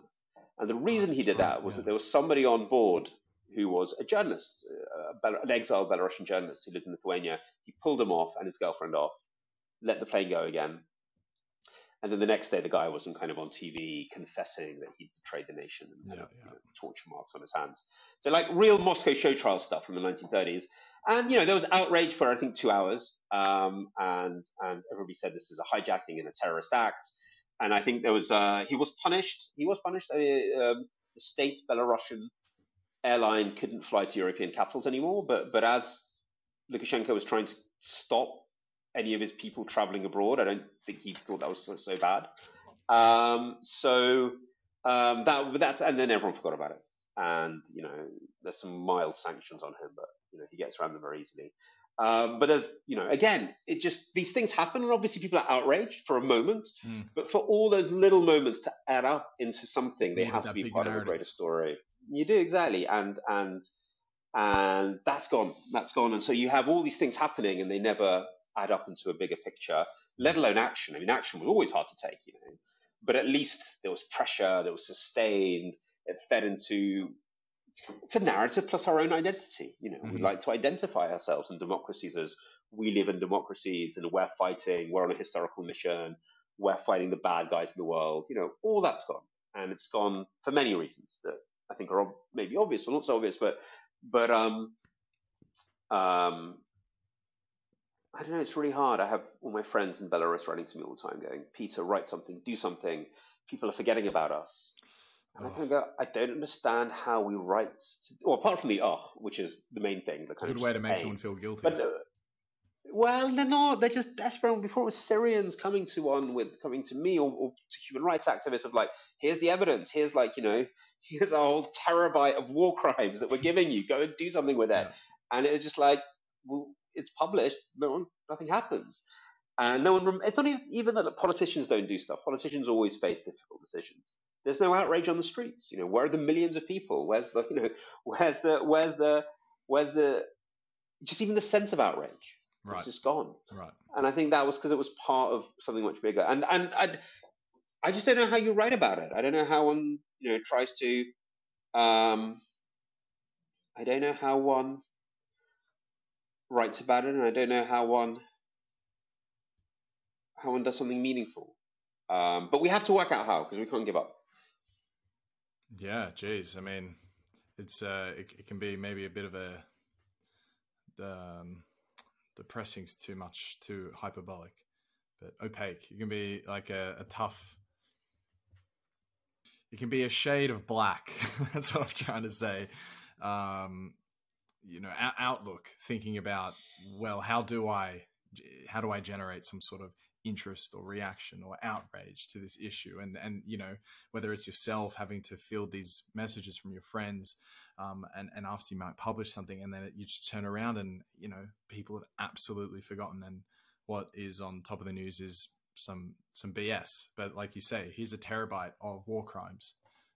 Please, let's solve this issue, and I suppose it gets kicked down the road, and small handful of people in the world will actually know what goes on. An even smaller handful will be able to do anything about it. And an even smaller handful will give a crap. And that's like, that is a bad shade of black outlook into the world. What's the word I'm looking for there? It's not opaque. I think you put it very well. Shade of black is pretty accurate. Peter, to make a rather awkward transition, but I am conscious of the time, and I don't want to take advantage of your goodwill. So I have some fun questions from a wonderfully exciting chapter of your life, which was moving to, living in, and then writing a book about Russia with one of the greatest titles for a book ever, second only to Christopher Hitchens' book about Mother Teresa, The Missionary Position. It is Russia, where nothing is true and everything is possible. Amazing title. So this is a question from my mother-in-law, who is probably your biggest fan in Sweden. She got her daughter into your work, and then because my girlfriend, her daughter is a complete Russia-phile, and then that's how I got into it. So, and she wanted to hear what you thought about creativity under constant self-censorship, and she adds that Russians use a great deal of irony, and wanted to hear what you thought about that. Oh, completely. I mean, like the way I think Eastern Europeans generally survive by having a very dark sense of humor. I think that's just the only way. It's very interesting that again, it's not just Russians, throughout the region, how they love slapstick there. So it's really interesting. Even Roman Polanski's early films, the Polish director, are all slapstick movies, like silly slapstick movies. And in Eastern Europe, like people like Norman Wisdom, who your mother might know, are like huge stars. Mother-in-law, sorry, are huge stars. So it's these kind of like what we would see as silly slapstick, they almost see as sort of metaphysical, because life is like that. Life treats you that way. That's hilarious. And my father, it's relatable. I know, they just slapstick is relatable. Well, the whole thing about clowns, the whole like this cult of the clown in the Soviet circus was really about that. It's like he gets up, he's hit. look, we all have that. That's why clowns and Charlie Chaplin is popular. But there is like it's so prevalent, and this sort of like absurdist humor that like you're walking along the street and a pot plant falls on your head or the KGB falls on your head, and that kind of it's a very very dark humor. Is definitely how you deal just with the lack of logic to the cruelty. It's so cruel and it's so nasty and it's so random that the only way you try to have a cathartic experience is through humor. So it goes, humor plays a huge role in many societies, but Eastern European humor has really carries with it the slapstick of terror. What about her comment on creativity under constant self-censorship? Because obviously Russia is famous for having the most brilliant authors. I guess not all of it came out of self-censorship, but if you think of The Master and Margarita, that's a cruel, absurd, but also funny book that came out of the Soviet Union through self-censorship. If that's like the archetypal example. Yeah, but that was just censorship. He couldn't publish it. That was why self-censorship. That was just censorship. Yeah. But you're right that there is something. But look, there are great writers in democracies as well. So I never, so I don't think that's a precondition. I just think talent in different conditions will express itself. So I think Shalamov would have been a great writer even without the Gulag, but he ended up in the Gulag, so he wrote great stories about the Gulag. I think whatever. I think all these people would have been very talented without the horrors that they experienced, and without the self-censorship, they would have flourished perfectly well somewhere else. So I don't think it's that. I do think what gives Russian literature some of its uniqueness, though, is the meeting of a really brutal political culture, which is just really, really brutal, and then a very, very sophisticated intellectual culture. So you have the ability, you have a class who's able to describe the depths, the almost daily and continuing depths of evil. A lot of places where evil happens, and evil happens everywhere, but there's less of an educated class. And that's just got to do with Russia's history and being on the edge of Europe and et cetera, et cetera, et cetera. So it's that unique combination of kind of lawlessness and cruelty and the ability to write about it. So, and detail it. So that gives it a kind of something that we have less of a literature from Cambodia.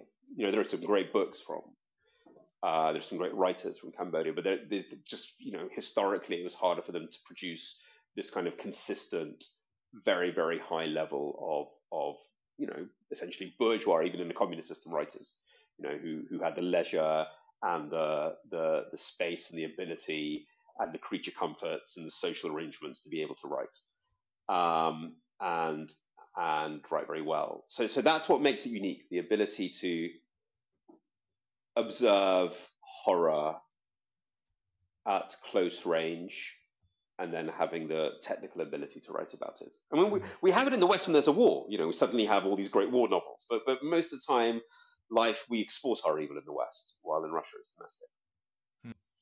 Churchill writes, Russia is a riddle wrapped in a mystery inside an enigma, but then goes on to say in different contexts that I am convinced that there is nothing they admire so much as strength, and there is nothing for which they have less respect for than weakness.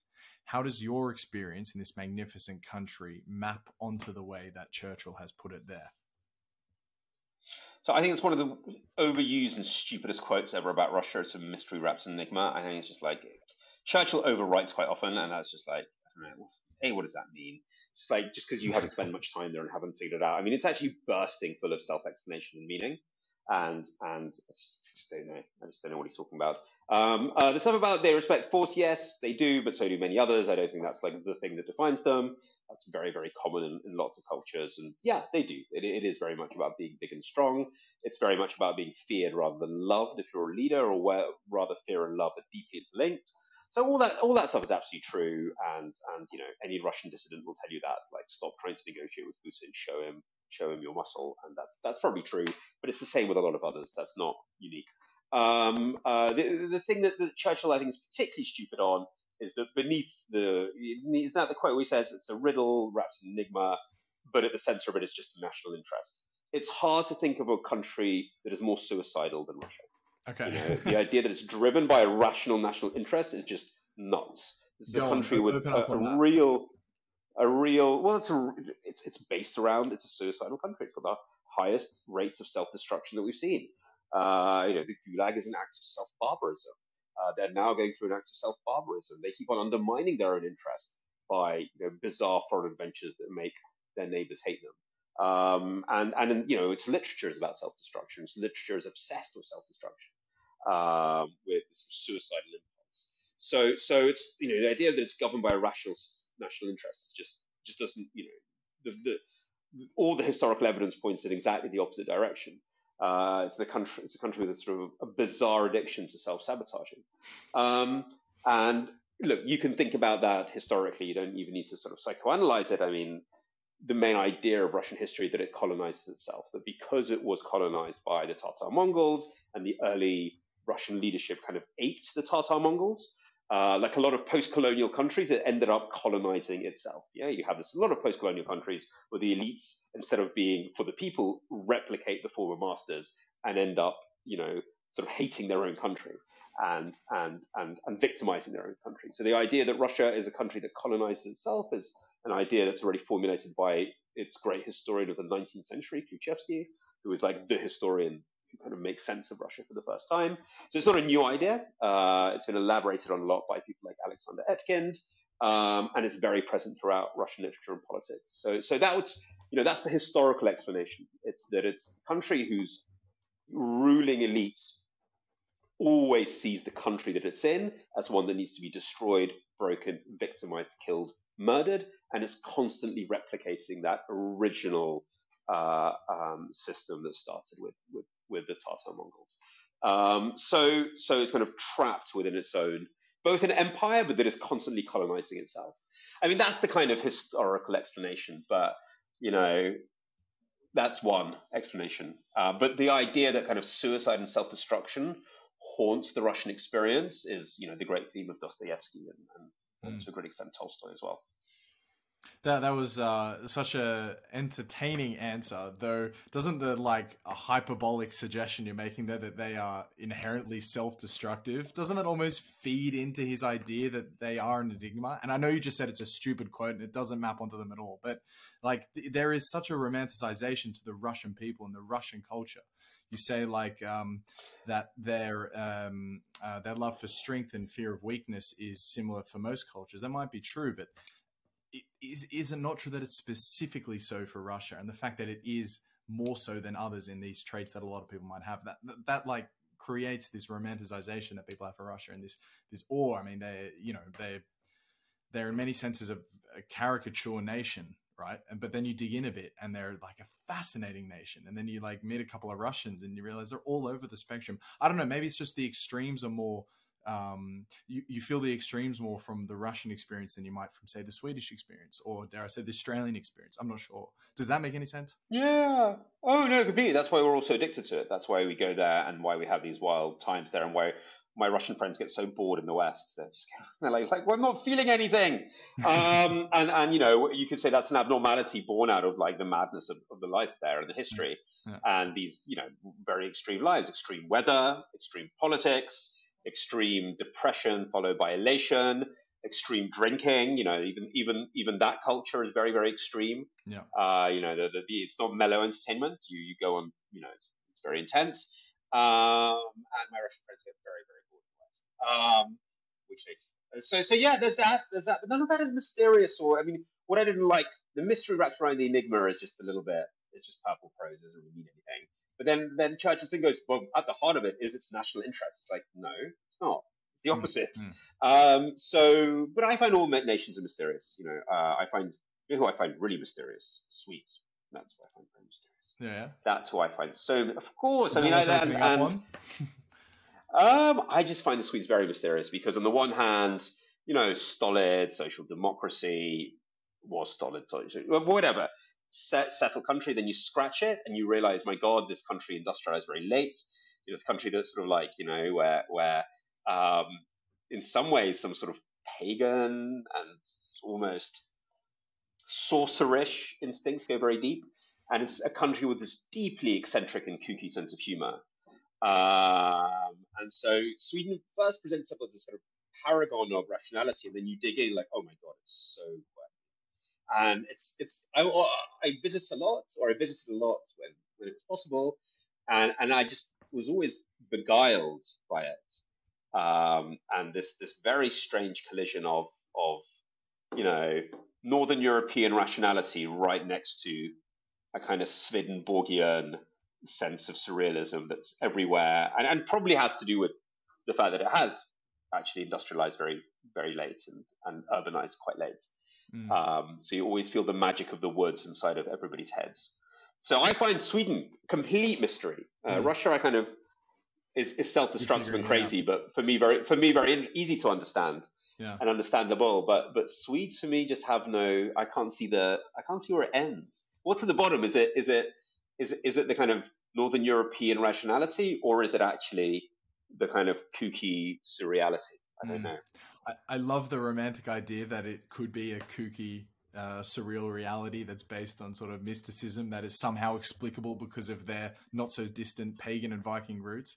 But I would hate to disappoint that I'm not sure if that is actually at the core of it. I mean, they still celebrate Midsummer as probably the biggest festival here, which I'm sure you're familiar with. I know. You dance around a penis that inserts into the earth. It's as pagan as it gets. It's exactly it's what I mean. The earth. Yeah. So there's that. I mean, I don't know. There's definitely something in the water here from a, what would you call it, a competency standpoint. I mean, if you look at them, they're 11, 12 million people or something, and they have, through their repertoire of businesses, Volvo, Saab, IKEA, H&M, Klarna, Spotify, Skype, Vattenfall, Northvolt, like the list goes on of multinational companies which any country would be extremely proud to have created, but in per capita they just churn out these amazing businesses. And it's amazing because that doesn't really balance with the sort of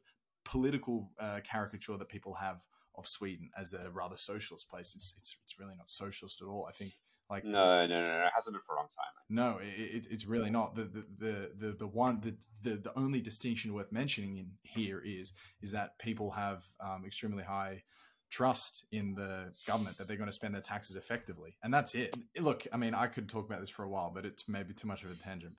To return to the most important question of this is not propaganda, and building off the crux of the first question, if we think about the value of propaganda remaining constant throughout history, but the medium through which it is delivered forever changing, from word of mouth to posters to books to cinema to now social media, how do you see it developing from here? So usually when we talk about propaganda, we are talking about technological society. So obviously you can source it back to the Romans, whatever. But usually we do mean the appearance of mass media. So usually when we think about propaganda, you'd start with the First World War, or the 19th century and the First World War.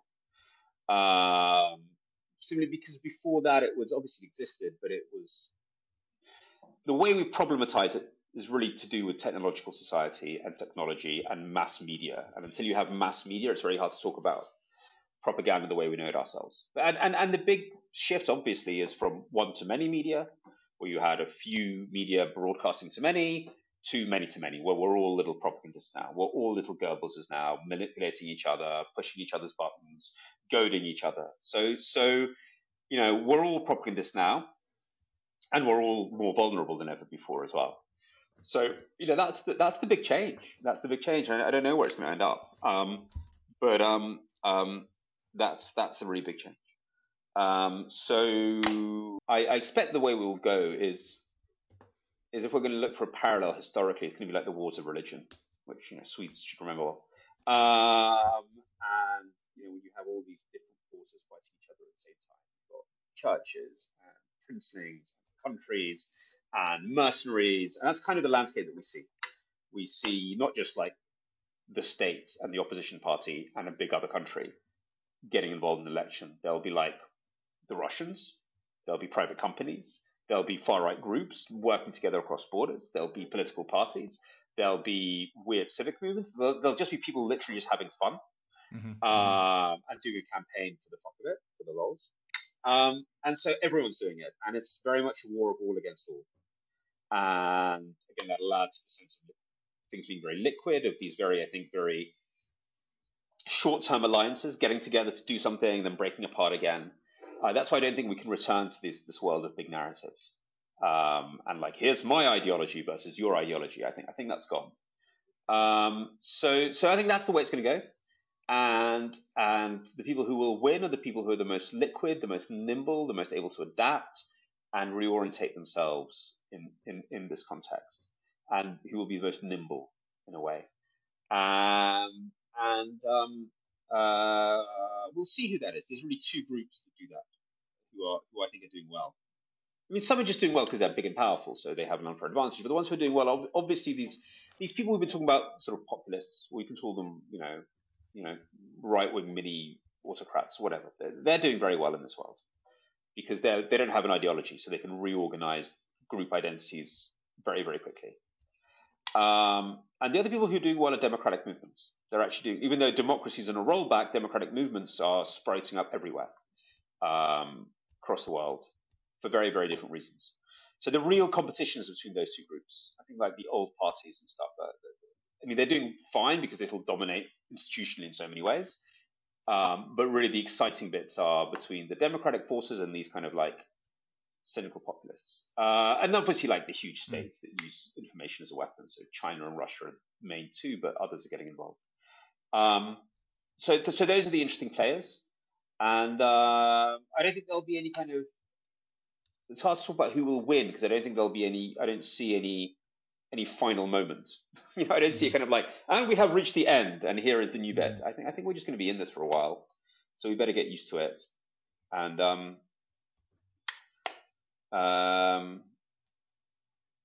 we'll see. Well, yeah. To make a prediction would be pure fallacy. I mean, there's no way to know. But I think that's really, really interesting. And I've now exhausted all of your time, Peter. So you have been an unreal guest. Really, your enthusiasm has really rubbed off for me, and I really love it. So just going to leave you with the final two of the questions that I ask every single guest. And the first is, which country, looking into the future, are you most bullish on? Which country bullish on?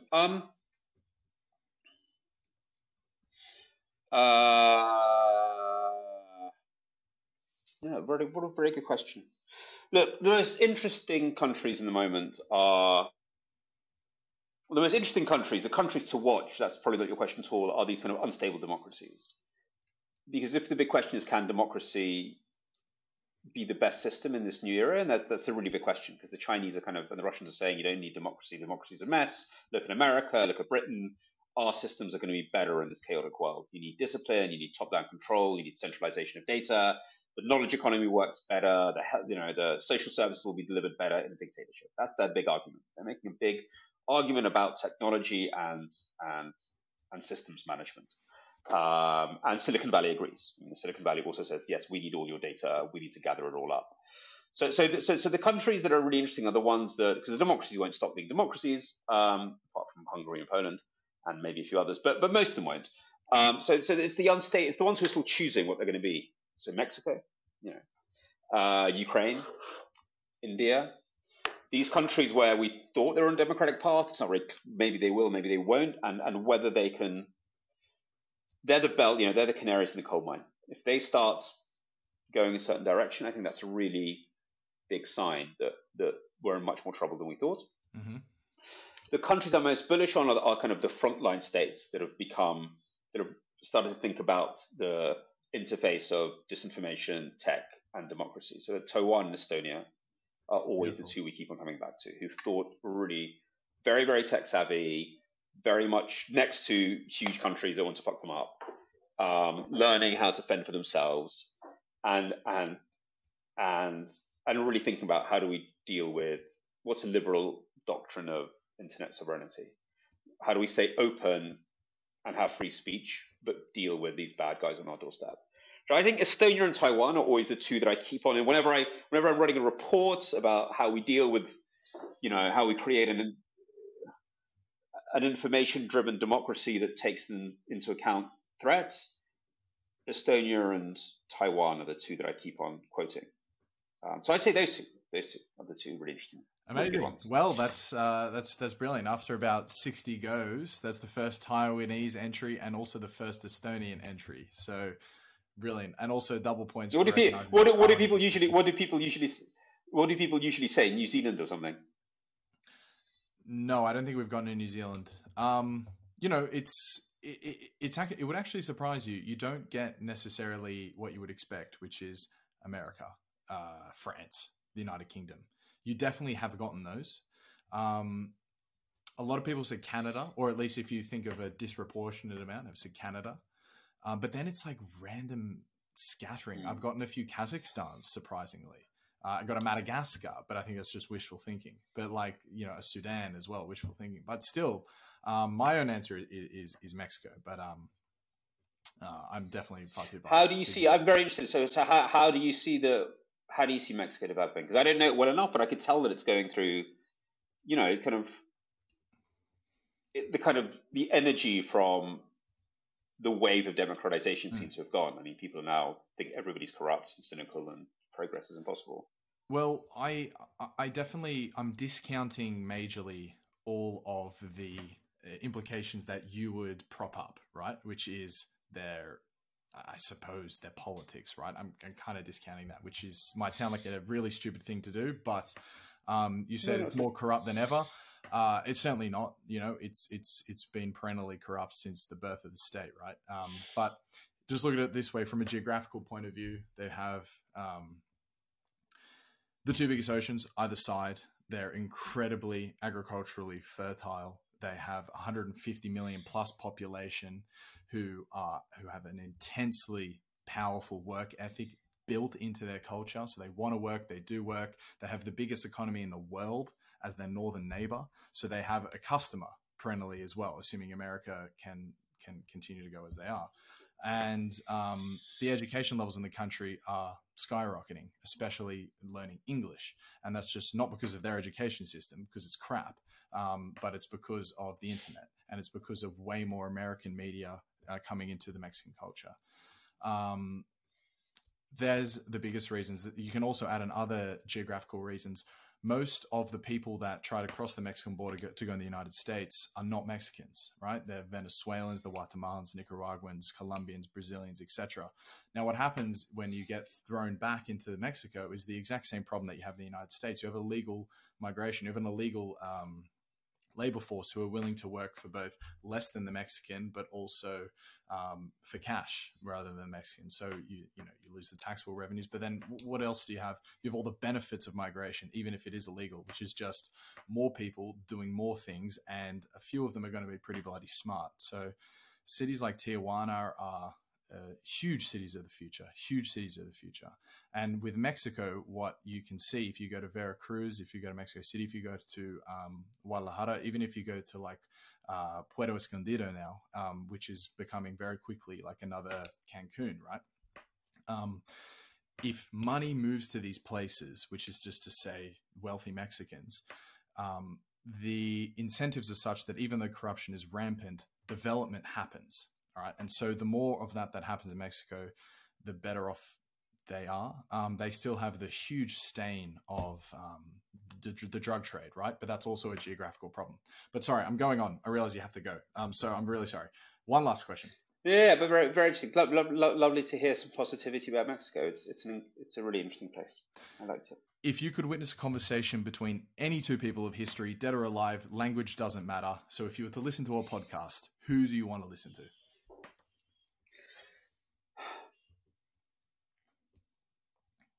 What a great question. I mean, I'm trying to think of something funny, but actually, deep down, I'm just being greedy. No shame and greed. What do you want to hear? Quite like to hear. Oh, it sounds so pretentious, but I quite like to see a sort of Pasternak and Mandelstam talking about, how should Russian poetry deal with totalitarianism and Stalin, and what is the role of poetry in responding to terror and oppression, but also like quite technically, like how should you write in this, in this sort of environment? Not like does poetry save you? Obviously, it doesn't. But like how do you write poetry, and what do you do it about, and how do you use language, and what's anyway very nerdy. So there you go. I sound so pretentious. The whole audience. I've never heard of either of those guys. Oh, that's the kid. Yeah, sorry, they're two mid 20th century Russian poets. Well, Peter, I again, thank you so much. You got to run. You got a big speech tomorrow, and you've been a marvelous guest. So thank you very much. All right, my pleasure. All right then. Cheers, mate. Later. All right, cheers, mates, for listening all the way through to this stage. Peter has a terribly contagious energy about him, doesn't he? I hope that you enjoyed that chat. Although maybe that might be a redundant thing to say unless you're quite masochistic, didn't enjoy it, but listen through to the end anyway. Nonetheless, I really appreciate the fact that I still have your attention. I want to make clear my ambition for this podcast. I want to corner the podcast market for eclectic curiosities in whatever country it is that you're listening in from. Discoverability within the podcast algorithms are extremely Stone Age. There is actually one variable that matters, and that is the amount of 5-star reviews attached to a comment that a particular podcast might have within the directory. So I please ask, if you're keen as a bean and okay with supporting me, then do share this with a mate. But more importantly, pump your good juice into the algorithm. And that's the type of review that is 5 stars, a nice little comment attached so the podcast directories know what they need to be indexing a little bit more. I really cannot overstate how helpful that would be to me. And so that's all from me now. I'm writing a lot online. Go check out the website there. Write to me if you think there's really good guests that I should talk to, stuff like that. But also check out the other episodes, like last week was with Jos Benschop, and we were going deep on Moore's Law. He's one of the most key variables and one of the most important technological companies in the world. It was really, really cool to speak to that guy. Or even go back a few more episodes, you might see something with Stephen Hicks. If you're into Nietzsche, you might be something with Jim Henry, Capital Flight in the Developing World and the Development Crisis, one of the founders of the Tax Justice Network, one of the key investigative journalists who blew the lid off the cancerous world of tax secrecy, financial secrecy, and all the rest. Check it all out, or don't. I'd prefer if you did. But nonetheless, cheers for listening to this stage of the show. Take it easy. Ciao.